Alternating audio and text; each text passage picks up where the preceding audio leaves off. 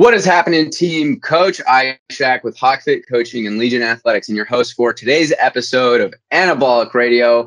Do I have quite a treat for you all today? I'm joined today by Dr. Grant Tinsley from Texas Tech University. Specifically at the university, what he really focuses on is being the director of the Energy Balance and Body Composition Lab, and he has a ton of bright students under him that are also, conducting research. And for the audience that are not familiar with what you do, why don't we go ahead and give them some insight and an intro? Yeah, well, first off, thanks for having me. I'm excited to be here chatting with you today. Appreciate all you've done for me, mostly in the realm of anime recommendations in the past. Not sure if you keep that separate, but I'm going to go ahead and bring that up first thing. So, but yeah, as you mentioned, I'm an associate professor at Texas Tech University, and I do direct my lab, which is the Energy Balance and Body Composition Laboratory. I'm fortunate to have a great team of students. We have 11 students in the lab right now, 4 PhD students, 3 master students, and the rest are undergraduate. So we conduct a lot of research. We usually have 4+ studies going at a time. This semester, relatively speaking, is calm because we're only running 4 studies. Sort of last semester, I think we might have had 6 going at a time, which was maybe a little too much, but we made it through. So we can conduct a lot of research on body composition assessment methods, different nutrient timing strategies, particularly intermittent fasting and time-restricted eating. And then we do quite a few sports nutrition trials as well. In addition to research, I teach some classes there. So for example, this semester, I'm teaching a graduate level class that's specifically on dietary supplements in sports nutrition. And I'm developing a new class in body composition assessment. And I also teach our undergraduate sports nutrition class every year. So that's kind of an overview of what I do. That's the gist of it. Definitely setting the standard, man. Creating new classes, and it's going to make an impact for the future generation. So from me to you, I want to thank you for all the work that you guys do over there, because it really helps coaches like me who are up to date with, what's demonstrated in the literature, get their clients better results, and, just having a more structured way for implementing a lot of these strategies, understanding the nuances of them. And, for those of you listening, you all are pretty familiar that what I focus on in this podcast is basically just discussing these nuances and adding context to a lot of what gets said on social media, which, oftentimes isn't necessarily the most accurate thing, especially when it's coming from people who don't treat this like an actual profession. So in this episode, to start, we're actually going to talk about standardizing body composition assessments. So Grant, I'm sure you could agree with me that changes in body weight are far more complex than, or changes in body composition are far more complex than simple changes in scale weight. And oftentimes, whenever someone starts a nutrition or a training program, they think they're instantly going to see changes, not only with their body composition, but with their scale. And the biggest mistake many people unfortunately make is not standardizing metrics for tracking their progress. So for some of our anabolic listeners, can you give them some insight as to metrics for tracking progress and standardizing body composition assessments? Yeah, so I'll start with the standardization because they're fairly similar principles across most methods. But then I'll get a little bit into the methods because we do see a disconnect sometimes between what people have access to and what's recommended.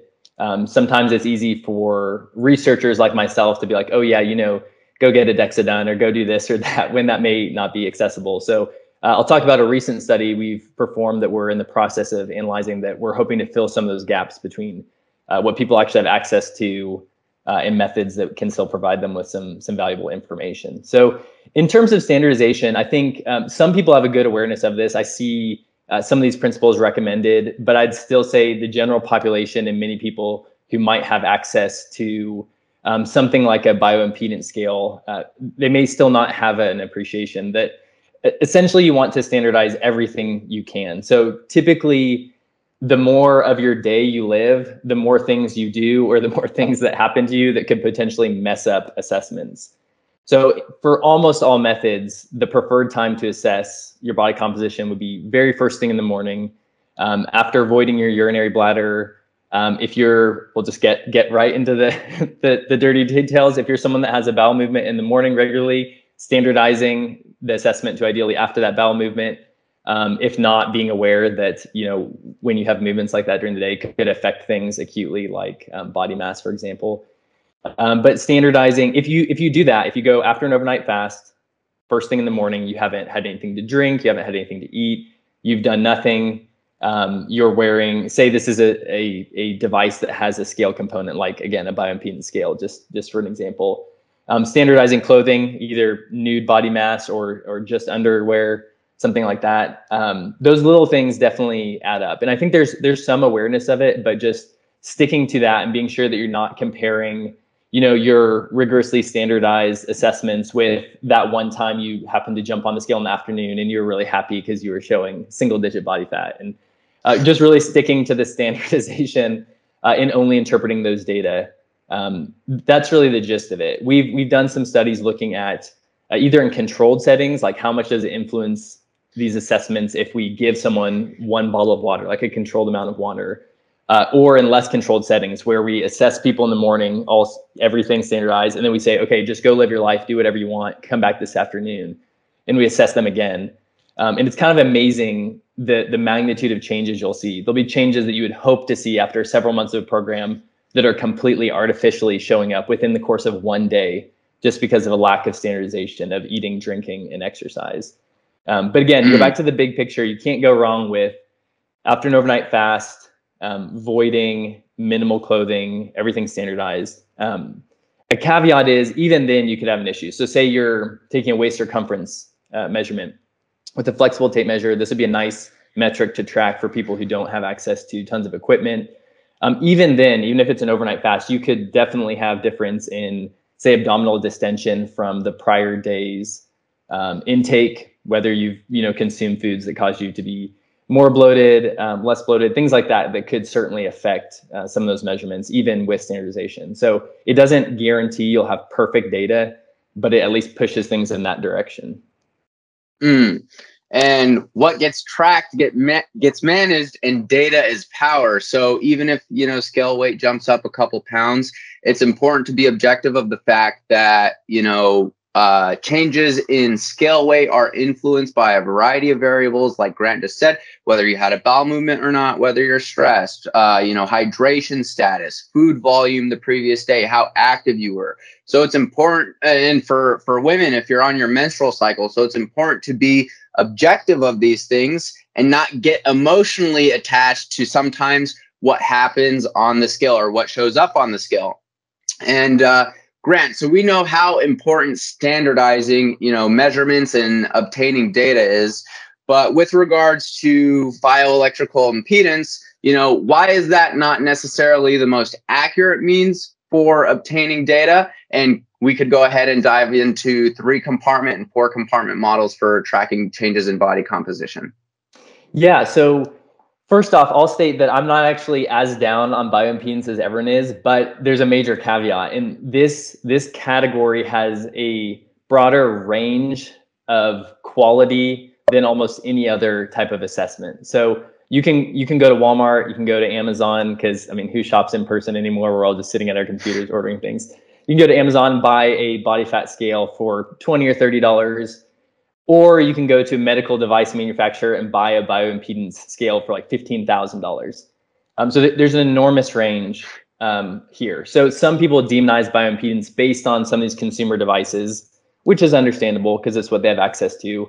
But it is worth noting there are some research-grade bioimpedance techniques that are actually really well validated and provide some useful information. So kind of as a side tangent, but I will get to your question. We recently have a study that was led by one of my doctoral students, Madeline Seidler, who previously studied with Bill Campbell at University of South Florida. And she had this good idea of kind of trying to fill this gap between, what consumers are using and what we have access to in the lab. So we essentially went to Amazon and bought 15 or 20 of the top selling bioimpedance scales, brought them into our lab. So we just had these littered all over the lab. It wasn't organized, it wasn't littered, but sort of felt like they were littered all over the lab. Mouse traps. Yeah, exactly. And we would bring people in, test them with all these consumer grade bioimpedance scales that many people use, many people have access to. And then we'd also test them with some of our best methods, which I'll mention in a minute. You mentioned the 4-compartment model, and we'll dive into that. So we've finished data collection on that back in December, and we've started analyzing the data. We'll present some of the preliminary results later this month at a regional conference here in Texas, and then we'll move the entire thing towards publication. But this is something we're really excited about because it'll answer a number of questions. One, is there any usefulness at all to these consumer grade scales?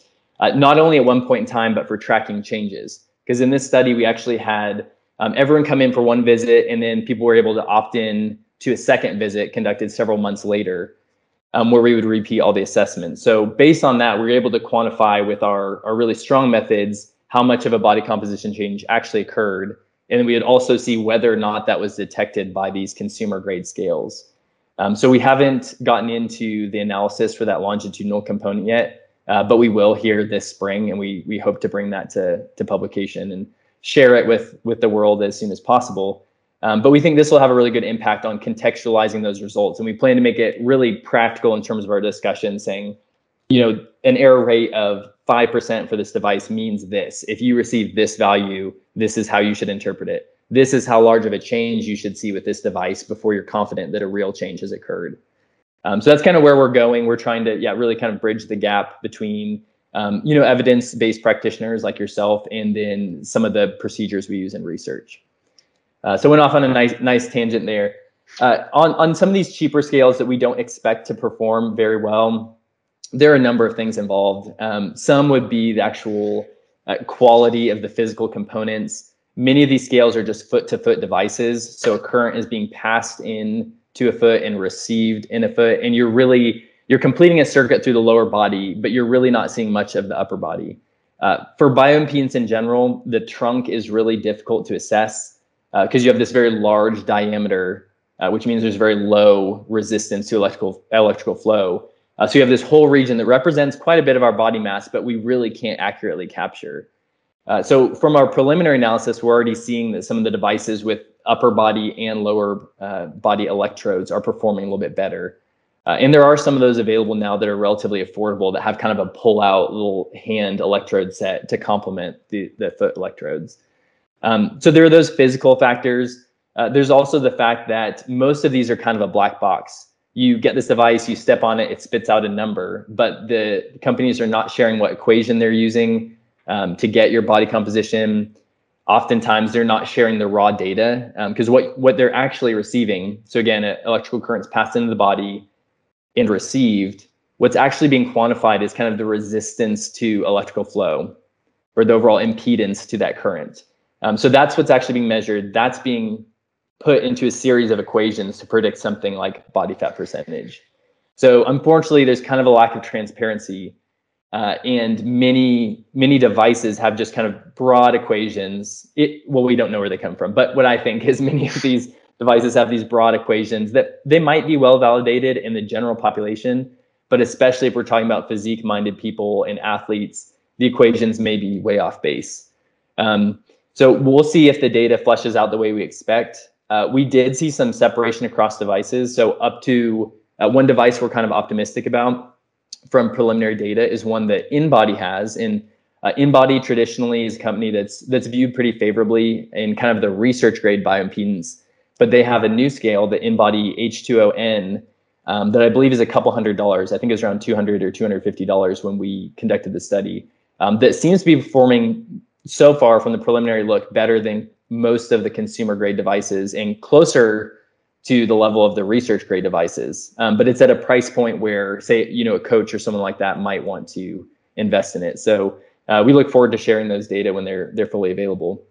I've wandered pretty far right now. So if you want to get me back on track, do you want me to transition to 3C and 4C models, or do you have any follow-up bioimpedance questions for me? No, that was a great summary, and it opened my mind up to some stuff. So even with bioelectrical impedance, even 3 and 4 compartment models, there are going to be nuances that influence changes in fat-free mass and fat mass, such as, if you'd like to carry on from there, such as, like, for example, myself, even with some of my clients who I have go get DEXAs, we have to standardize a couple days before the measurement because changes in glycogen will influence the results. So I'd love to hear your thoughts there, and then we can carry on into 3 and 4 compartment models. Yeah, no, you're absolutely right. And good job getting your money's worth, your client's money worth for those DEXA scans. Yeah, we've done studies on that, a couple different ones, and other groups have as well. Other groups have even done invasive studies where they're doing muscle biopsies and actually quantifying the glycogen. But certainly changes in glycogen content and fluid content generally will show up as changes in lean mass. So if you had someone who's relatively glycogen depleted, you could certainly have a lower lean mass estimate than you'd have if they carb loaded.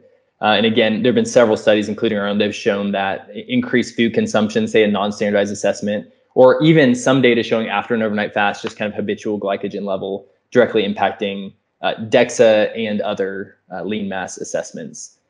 So no, that's a great point. And so for both bioimpedance and DEXA, this will kind of actually bridge us right into the 3C and 4C conversation. Almost every method someone has access to, so skin folds, bioimpedance, a little bit debated, but even DEXA, BOD-POD, hydrostatic weighing, virtually every method people are familiar with uses what's called a 2-compartment model. So this separates all of body mass into fat mass and fat-free mass. And oftentimes people are like, oh, fat-free mass, that's muscle, that's what we care about. And it kind of is, but it's kind of not. So really what fat-free mass and fat mass are we're talking about molecules. So all the molecules of fat, wherever they occur. So this could be the fat that's in adipose tissue. So most of adipose tissue is fat, but not all of it. There is some protein and water. This could also be the fat stored as intramuscular triglycerides. So something that actually is part of skeletal muscle, but is part of fat mass when we're viewing the molecules, or fat anywhere else in the body. Similarly, fat-free mass, it's those non-fat molecules wherever they are. So most of skeletal muscle is non-fat. So like most of those molecules would be considered fat-free mass. But again, you would have some protein and water component of adipose tissue that would also get pulled into fat-free mass. So fat mass and fat-free mass, it's just the molecules wherever they occur. What people tend to equate them to is like adipose tissue and skeletal muscle mass. Those are actual tissues where if we were dissecting cadavers, which is something I did for a year, and I love cadavers.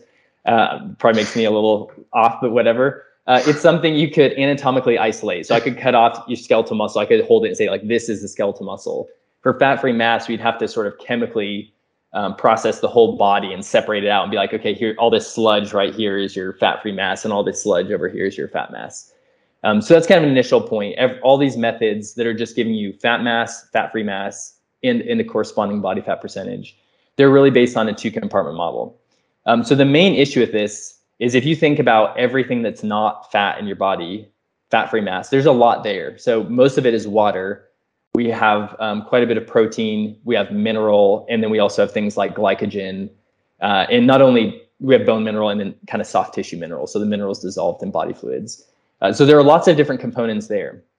So this is kind of a known shortcoming of 2-compartment models. And the reason why is because you and I, and say you and I together as people who lift may differ in our fat-free mass characteristics than say people who don't lift. We may have different proportions of protein, mineral, and so on. So built into any 2-compartment model body fat equation or body composition equation are quite a few assumptions about how much of each of these components everyone has. So kind of blanket, we're applying blanket values to everyone rather than treating people individually. So an advantage of moving past 2-compartment models to say 3 or 4-compartment models, which as you're, I'm sure very educated, sharp, and witty listeners have guessed, is where we're just separating the body into more compartments instead of just 2. Now we have 3 or 4. An advantage of that is we don't have to assume as many things. So typically for a 3-compartment model, if we're thinking about what would be the most important factor we could take into consideration, water is typically viewed as that most important component because we have more water in our body than anything else. So a 3-compartment model would often be like fat mass, water mass, and everything else. So that everything else compartment got a lot smaller when we pulled out water. So it's sort of all the fat-free mass that's left after we've taken out water. So we'd still have protein and mineral and a few things, but it's getting smaller. If we went up to another 4-compartment model, it's like we pull out something else, often bone mineral, and now we have an even smaller everything else category. We have our protein and mineral So soft tissue mineral. So anyways, the more components we separate the body into, the more accurately we can describe the body. A major caveat is we've kind of now just bridged into research equipment realm, where your listeners might be like, okay, this is great, but I have a flexible tape measure and calipers and a bioimpedance scale. So we've kind of ventured past what most people have access to. Though I'll say as a quick side note, our lab has looked into field-based 3-compartment models. So it still has a little more higher equipment cost than, say, like calipers and skin folds, but using a relatively inexpensive portable ultrasound probe and a relatively inexpensive bioimpedance device, we were able to build a field-based 3-compartment model that someone could use out in the field, whether it's athletics or clients or whatever. So there are ways you can incorporate these principles, say for again, evidence-based coach who's willing to invest some in testing. In fact, Cody Hahn, I know has used this model with his clients, and he obviously comes from a very strong research background and is doing evidence-based stuff. But he and I have discussed this model some, and he's used some of this field-based 3-compartment model. Okay, where do you want to go from there? Sorry, I'm going into the weeds on several fields today. No, I love it. Great summary, great summary. So the most important thing across the board, guys, is there is going to be a degree of variability, plus or minus some. And the most important thing is you standardize your metrics for tracking, whether that be your scale weight first thing in the morning after you use the bathroom, before you eat or drink anything, whether that be your skin fold, have a certain time of the week where you are consistent with getting that data, and then just measure your trends over time. It doesn't have to be rocket science. And especially for physique competitors, I want you to just scroll back and listen to all the variables that Grant said influences these measurements, right? So you have to remember, at the end of the day, it's not a dieting competition. The judges don't care about what body fat percent you are on stage. So it's more so important to really just be focused on also what you're seeing in the mirror, and if that is remaining consistent with your intended goal. So that was a great summary, Grant. And some of the other research that's come out of your lab is you guys recently had an overfeeding study. So why don't you go ahead and dive into the methods and the group, and we'd love to hear more about it. Yeah, the overfeeding study, this was fun because prior to this, we conducted some of the types of research I mentioned, including fasting. So we went from starving people to force feeding people, which it turns out it's a lot more fun to force people to eat than to deprive them. So yeah, for an overfeeding study, it was kind of an ambitious project. We set up the data collection so we could answer quite a few questions pertaining to overfeeding, weight gain. We had a lot of the body composition methods integrated into this as well. So in terms of what we actually did, we recruited resistance trained males in this case, because there have been data showing on average a desire to gain body mass in college age males and a desire to lose body mass in college age females. So we were prescribing a rate of body mass gain of at least 1 pound a week, and we anticipated not being able to recruit enough females interested in that aggressive of a weight gain protocol.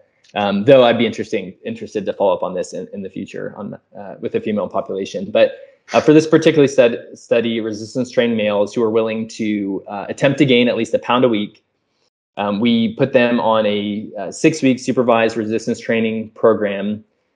We essentially we told them to maintain their normal weight maintenance diet. And then just as a simple way of administering surplus, we used a mass gainer.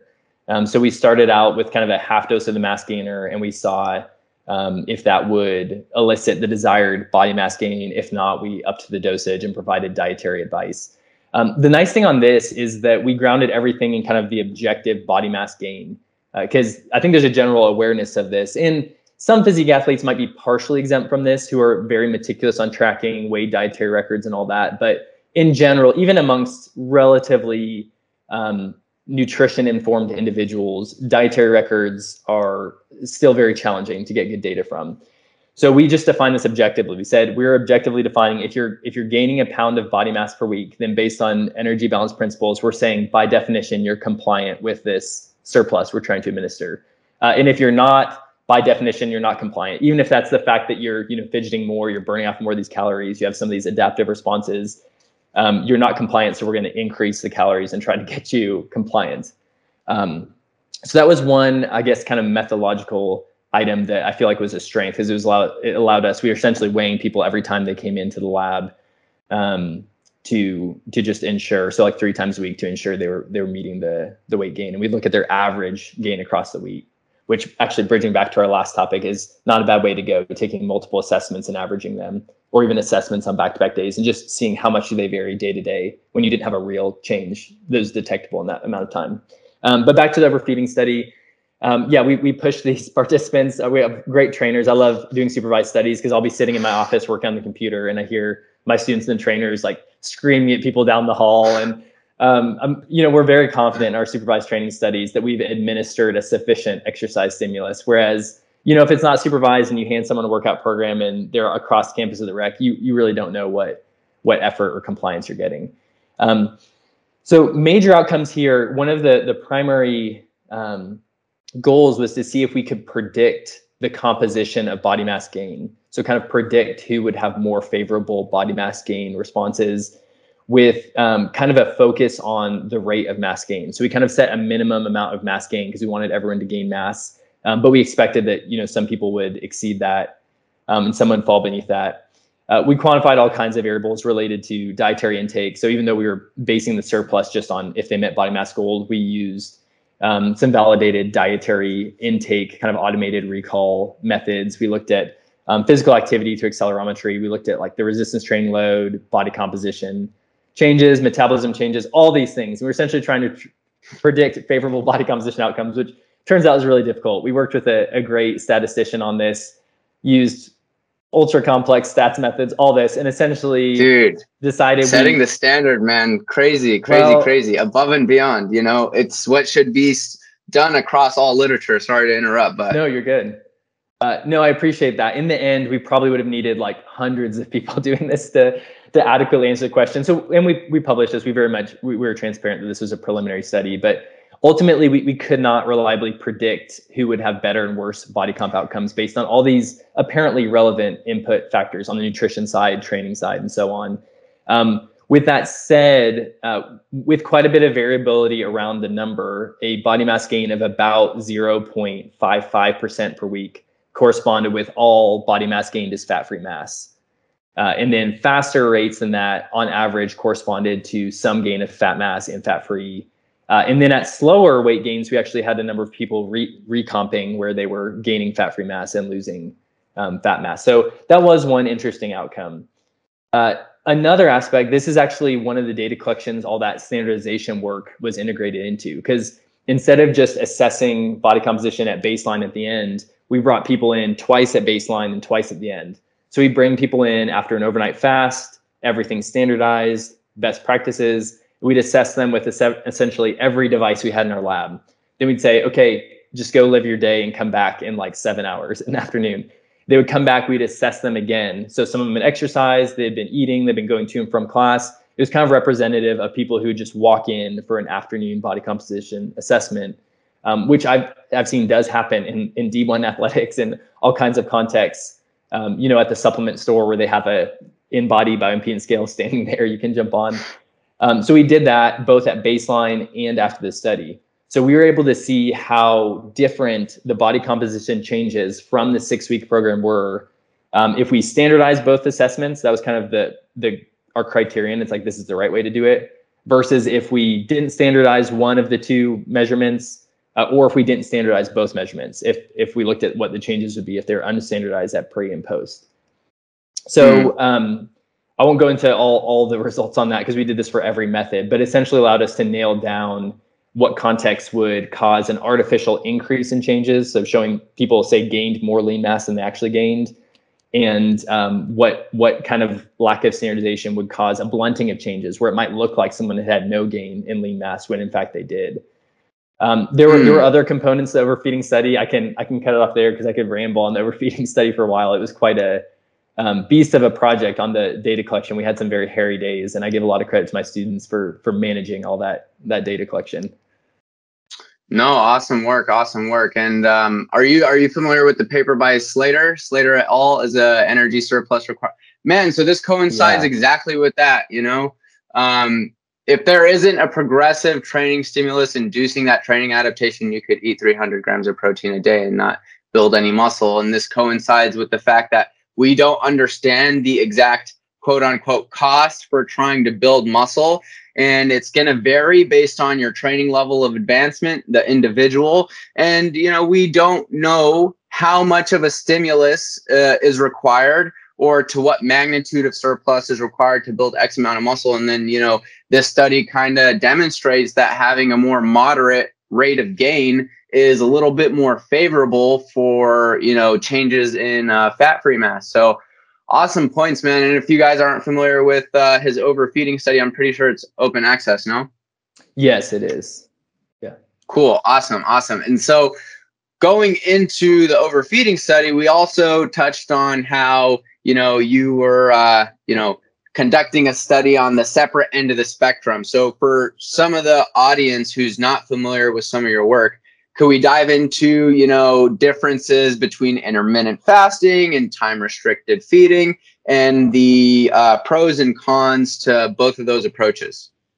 Yeah, so I'll definitely answer that. And I'll give just a small amount of background on this. So when I first got interested in intermittent fasting, it was early on in my PhD program. And I was working with a faculty member named Paul Labounty at Baylor University. And he was previously the first author on the International Society of Sports Nutrition's position stand on meal frequency.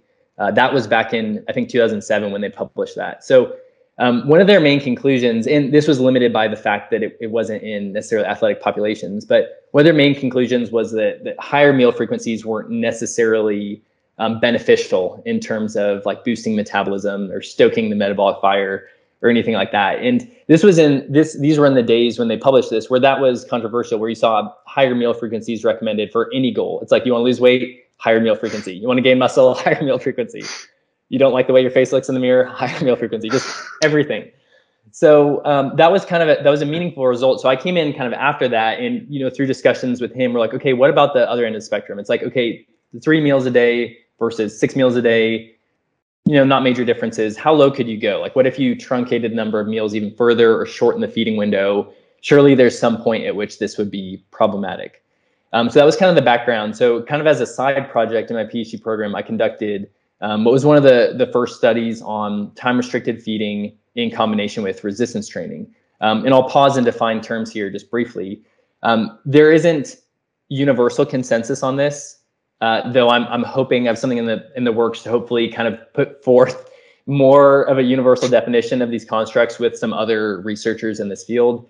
But how I would view intermittent fasting is a very broad term that applies to programs that focus on when you eat, not necessarily what you eat, and that also incorporate regular periods of fasting that are longer than a typical overnight fast. Of course, a typical overnight fast varies. We have population level data here in the United States showing that a lot of the population essentially eats from the second they wake up till the second they go to bed. So the median fasting time in the US has been estimated at like 9 hours.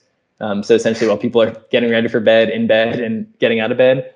And of course that varies on the individual level. There are many people who skip breakfast and they don't think to myself, oh, I'm doing intermittent fasting. They're just too busy. They're on their way to work, whatever it is. So intermittent fasting, very broad. Time-restricted eating would just be where on a daily basis, typically a daily basis, there's a certain number of hours in which you eat all your calories, and outside that window, you don't eat calories. Obviously, that description would apply to everyone. So there is typically some aspect of intentionality where it's like I'm intentionally eating in this 8-hour period. But again, some people might eat all their calories in, say, an 8-hour period of time just because they happen to skip breakfast and they don't really snack late into the evening. So it's important to recognize two people could follow the exact same eating schedule, and to one, they're viewing it as, oh, this is time-restricted eating because I'm restricting myself.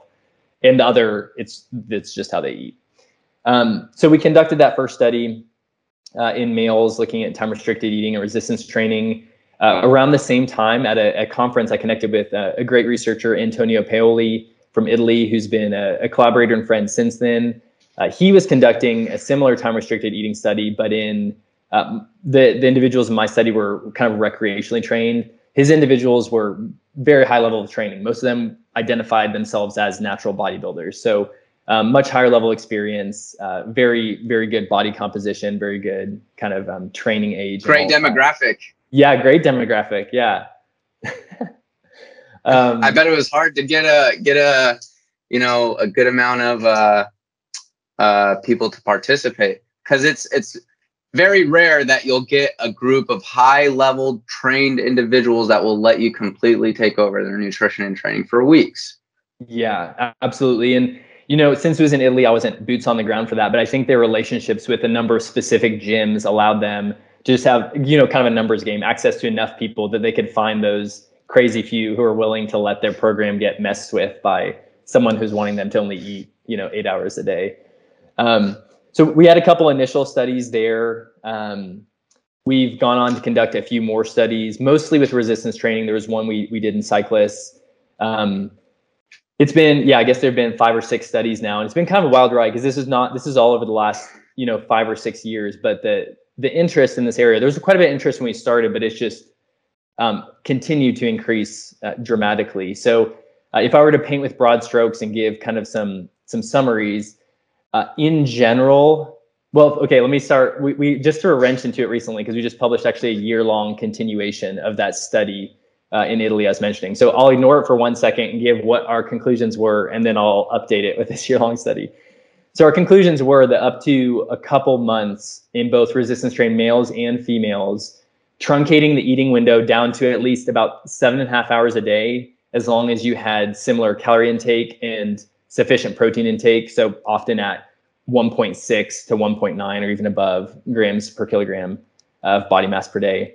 If those factors were met, so similar calories, similar protein, similar resistance training, or say identical resistance training stimulus, we did not see a compromise in lean mass accretion, increases in muscle thickness, muscle performance, and so on. There were several possible unique physiological benefits, not definitive, and it's a little hard when you're studying a generally healthy population. It's not like studying a population where all their health markers are in a bad range and you implement some lifestyle change and everything gets better. You're dealing with people who are generally healthy to begin with. So, but nonetheless, there were some potential benefits as well as some questionable effects, such as a decrease in testosterone in the high-level Italian resistance trainees I just mentioned. But up to this point, that's kind of what we conclude. It's like you can at least maintain lean mass. We even saw an increase in lean mass in our study in resistance trained females. If the protein's there and the calories are there, down to 7.5 hours is probably okay. One of our early studies actually had a 4-hour eating window, only 4 days a week. And in that group, we saw maintenance of lean mass, but we actually saw a couple kilogram increase in lean mass in the control group, those eating throughout the day.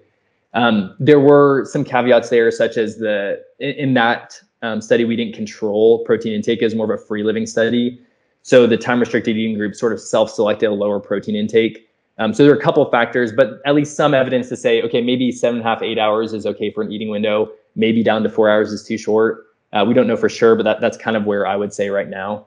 I feel okay going down to 8 hours for quite a few people, but probably not beyond that. And even at the 8 hours, a ton of context. I won't go into all the nuance and context, and but tons of context there on who we're talking about. So kind of the wrench that got thrown in a little bit, and I wouldn't say a wrench, like the data are what they are, and we're excited to get them out there. But with Antonio Paoli and his group, we recently published a 12-month study. So we had the initial 2-month study in these resistance trained males in Italy. They were able to opt in to continue for another 10 months, resulting in that total year-long trial. And it was pretty interesting. A number of the short-term physiological changes we saw were maintained after a year, including the reduction in testosterone in IGF-1 in the time-restricted eating group. After the 2-month study, we concluded, okay, over the course of 2 months, this didn't seem to be problematic. We saw similar maintenance of lean mass, and we actually saw a reduction in body fat in the time-restricted eating group, but not the control diet. However, after 12 months, there was actually a decrease in fat-free mass and the surrogate of muscle hypertrophy. It was a muscle hypertrophy metric that was based essentially on like arm cross-sectional area. So kind of a field type method for this. But we saw, again, sustained suppression of testosterone, reduction of fat-free mass. This wasn't like they were wasting away, but the fat-free mass was a little bit lower than it was at baseline. But we also saw maintenance of some of the health improvements. So people on either side of the aisle, either the pro time restricted eating or the anti time restricted eating, have something to latch onto. If you're against it, you're like, oh, look at this, testosterone is still suppressed, and they lost some fat-free mass and cross-sectional area. On the other side, they're like, okay, the magnitude of fat-free mass loss was pretty small, and we saw some other health improvements that might be good for like long-term, health and wellness of the participants. But we were excited about that study. There's some challenges in a year-long study, but we were excited to get some of those data out there because almost every research study you read that's a couple months long, one of the limitations is this was a pretty short study, and we probably need some longer-term data. So that's kind of the overview. But if you want to dive into any of that more, I'm happy to. No, great overview. Guys, girls, everybody listening, man, don't attach yourself to a specific approach, okay? Just understand that everything works. It just depends on the context. Now, Grant, we love context over here. I got to tell you, I'm sorry to break it to you. So could we dive into some of the physiological benefits and downsides to time-restricted feeding? I know you stated just previously, reductions in testosterone, but we know that there's improvements in glucose tolerance, and you can make an argument for anything, but you could always make an argument for optimizing digestion. A paper that you have is time-restricted feeding to coincide with our circadian rhythm, and a lot of physiological processes run in a circadian type fashion, whether that be cognition or digestion or performance, yada yada. So I'd love to hear your thoughts there. Yeah, so that's definitely a super hot area, and the general idea of alignment of nutrient intake with our inherent physiological processes. There's a good rationale there. There are definitely data showing, like if the exact same meal is administered at different times of the day, say morning and night, that you'll have some different physiological responses. So there is a rationale there. That idea has actually stemmed an offshoot of time-restricted eating called early time-restricted eating, which is somewhat interesting because if you think about traditionally time-restricted eating, how many people would implement it, it would sort of fall into the realm of what would be easiest behaviorally, which I think is really important. But it would often be maybe skipping breakfast, not eating till lunch. For some people, not eating till mid-afternoon. But generally, you're eating through kind of the late afternoon hours, evening, where you might have social meals with families and family and so on. And then for some, eating up kind of into the night, depending on how you define that, when someone goes to bed and so on. So some of that wouldn't actually be totally aligned with what we would traditionally view as optimal from a circadian rhythm standpoint. From a circadian rhythm standpoint, generally it's viewed that shifting more of the calories earlier in the day would be better.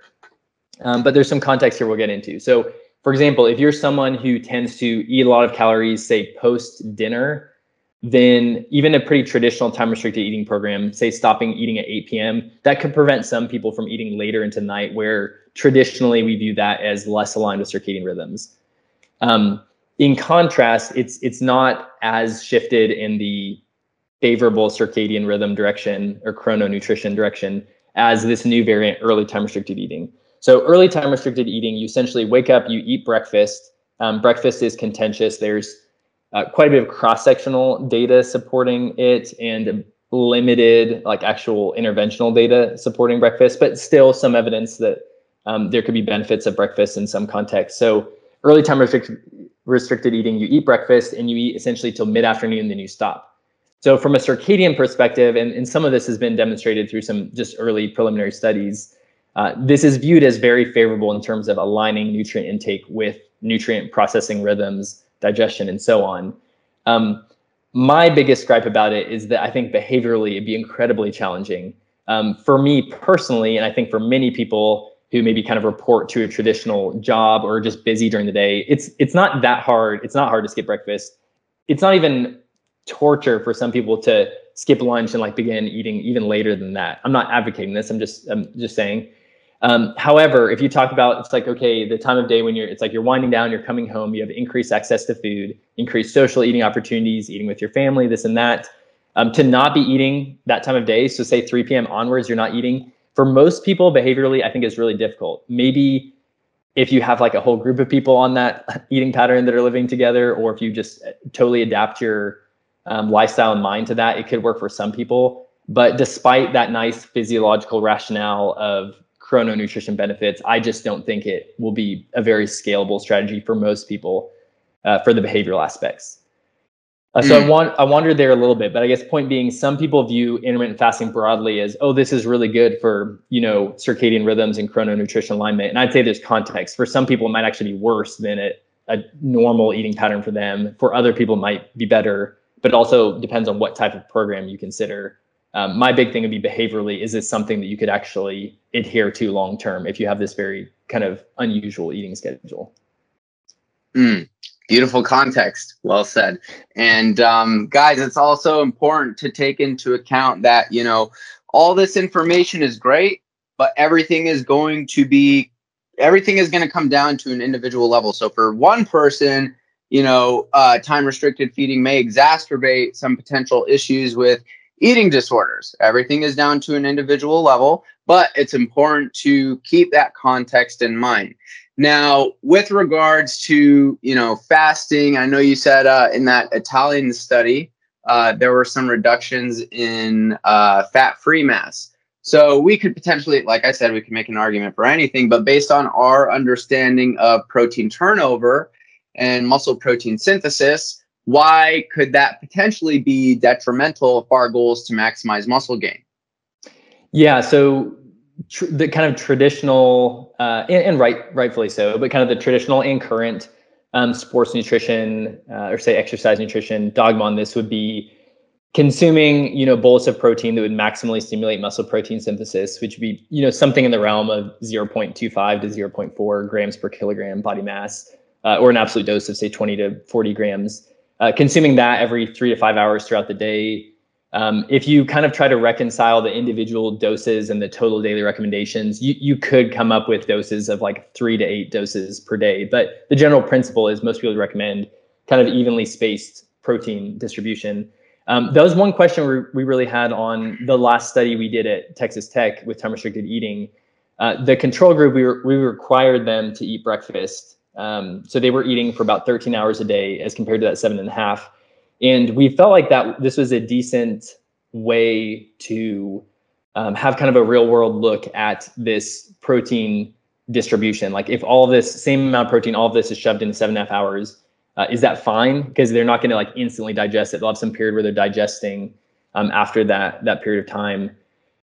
So again, over the course of those 2 months, we saw similar increases or equivalent increases in fat-free mass in both groups, similar increases in muscle thickness, all that. But again, we don't know long-term. And the one study we have is the one we were just discussing, where long-term, it may just be that it takes more than those 2 months for that to manifest. If we continued with our study, at some point, the increase in fat-free mass would have stopped.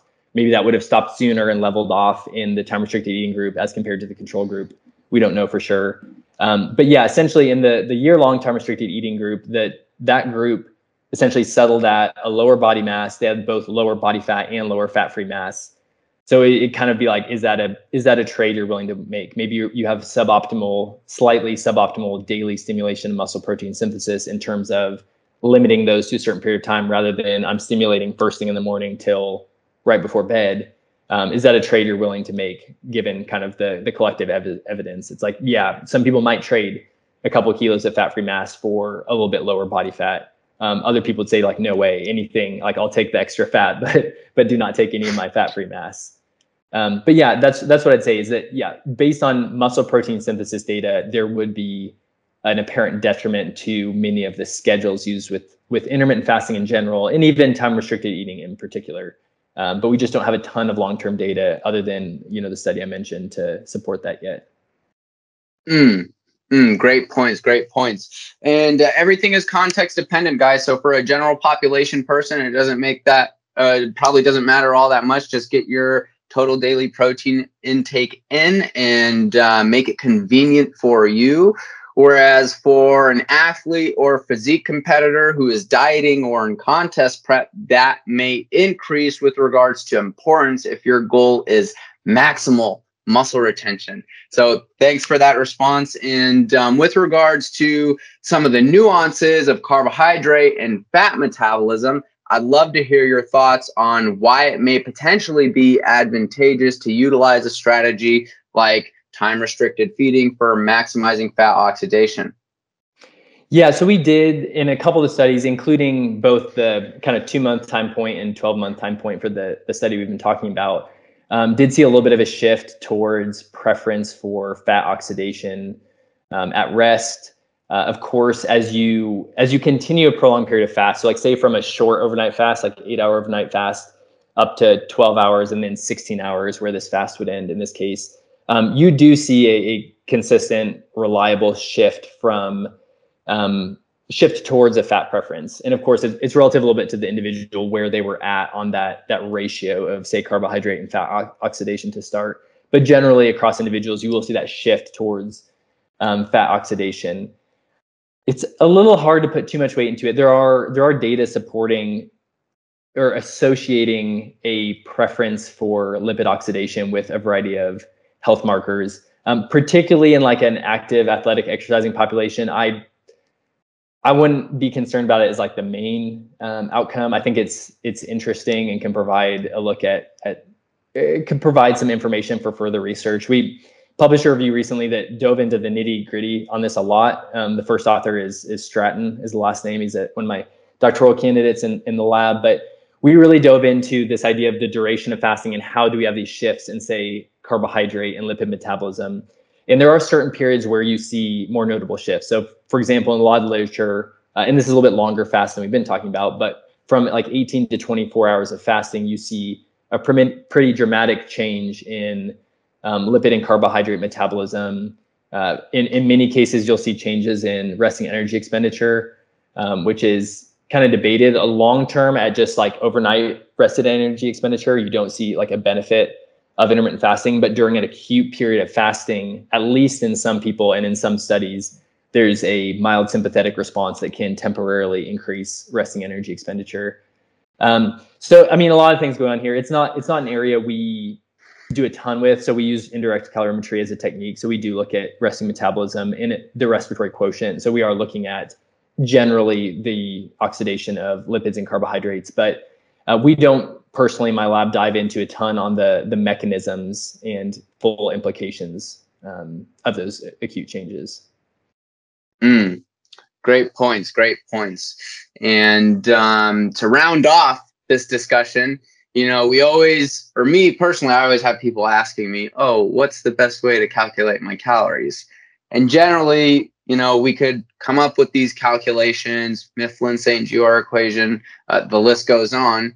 However, the best means and of course, we could go to the extent of trying to quantify our BMR, but for most people, the non-invasive method is simply just going to be weighing yourself in conjunction to tracking your nutrition and being adherent with that and adjusting along the way based on your goal, your desired rate of loss or gain, and your biofeedback response. So stress, soreness, fatigue, how well training performance or recovery processes are. So I'd love to hear your thoughts there, and we could round off this discussion. Yeah, no, I agree completely. And we've done some work with prediction equations and RMR prediction equations, and even proposed some new ones for off-season physique athletes. And, it's interesting to dive into, but you're right. The take home, and kind of getting back to what we did in the overfeeding study, we're like, we could do all these calculations, or we could say, we're going to trust energy balance principles and look at body mass and see how body mass changes. You're right. If someone's tracking, even if someone's tracking and they're tracking wrong, but they're tracking wrong consistently, and you have that paired with body mass, you'll know what you need to know. So even if you have someone who's like consistently tracking and you're like, I feel like at that intake, you should probably be losing body mass, and they're maintaining, you're like, okay, based on the way they do this, if they're doing this consistently, this is by this method, their weight maintenance calories. So we can adjust up or down correspondingly for a body mass goal. And I think you're totally right, because tracking the body mass, and ideally composition too, but body mass and composition changes, that allows you to not have to worry about all the adaptive responses as much. So if you cut someone's calories some and that was sufficient for body mass loss, at some point we know there are these mechanisms at play which will kind of resist the weight change. So at some point they may level out, but you'll have that information because you're like, okay, now I've seen this point, like we lost this first kilo and now we're maintaining here despite the same nutrition. That gives you the take home of what you need. So no, I agree completely with you in terms of the practical take home. So if you have body mass, and then ideally even some simple methods like circumferences or just raw skin fold thicknesses, or something where you can really verify, you're like, okay, not only is body mass leveled off, but our body comp is holding steady at these thicknesses and these circumferences and so on. That to me really gives you all the information you need in a practical sense.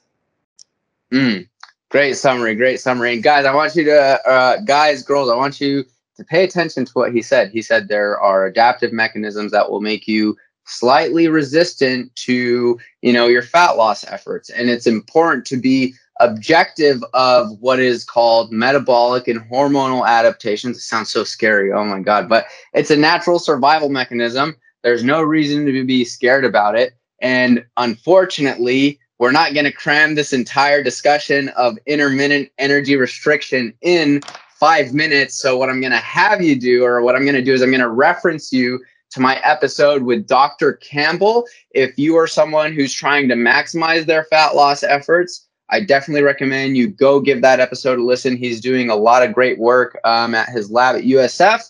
And so is Grant. I want to thank you again for coming on. And do you have any interesting studies coming out in the near future? Any projects you'd want the audience to stay on the lookout for? Yeah, so we have quite a few. I'll mention one because I think you're a Legion Athletics fan or partner. Is that correct? Yeah, so we have a study under its second round of review that's actually looking at exercise performance outcomes with both the caffeinated and non-caffeinated versions of Pulse in addition to placebo. So that's a study we're excited about, the Pulse pre-workout that we're excited about that should be coming out soon. We have a number of other ongoing studies. I won't dive into all of them, but I'll mention one that is relevant to some of our discussion today.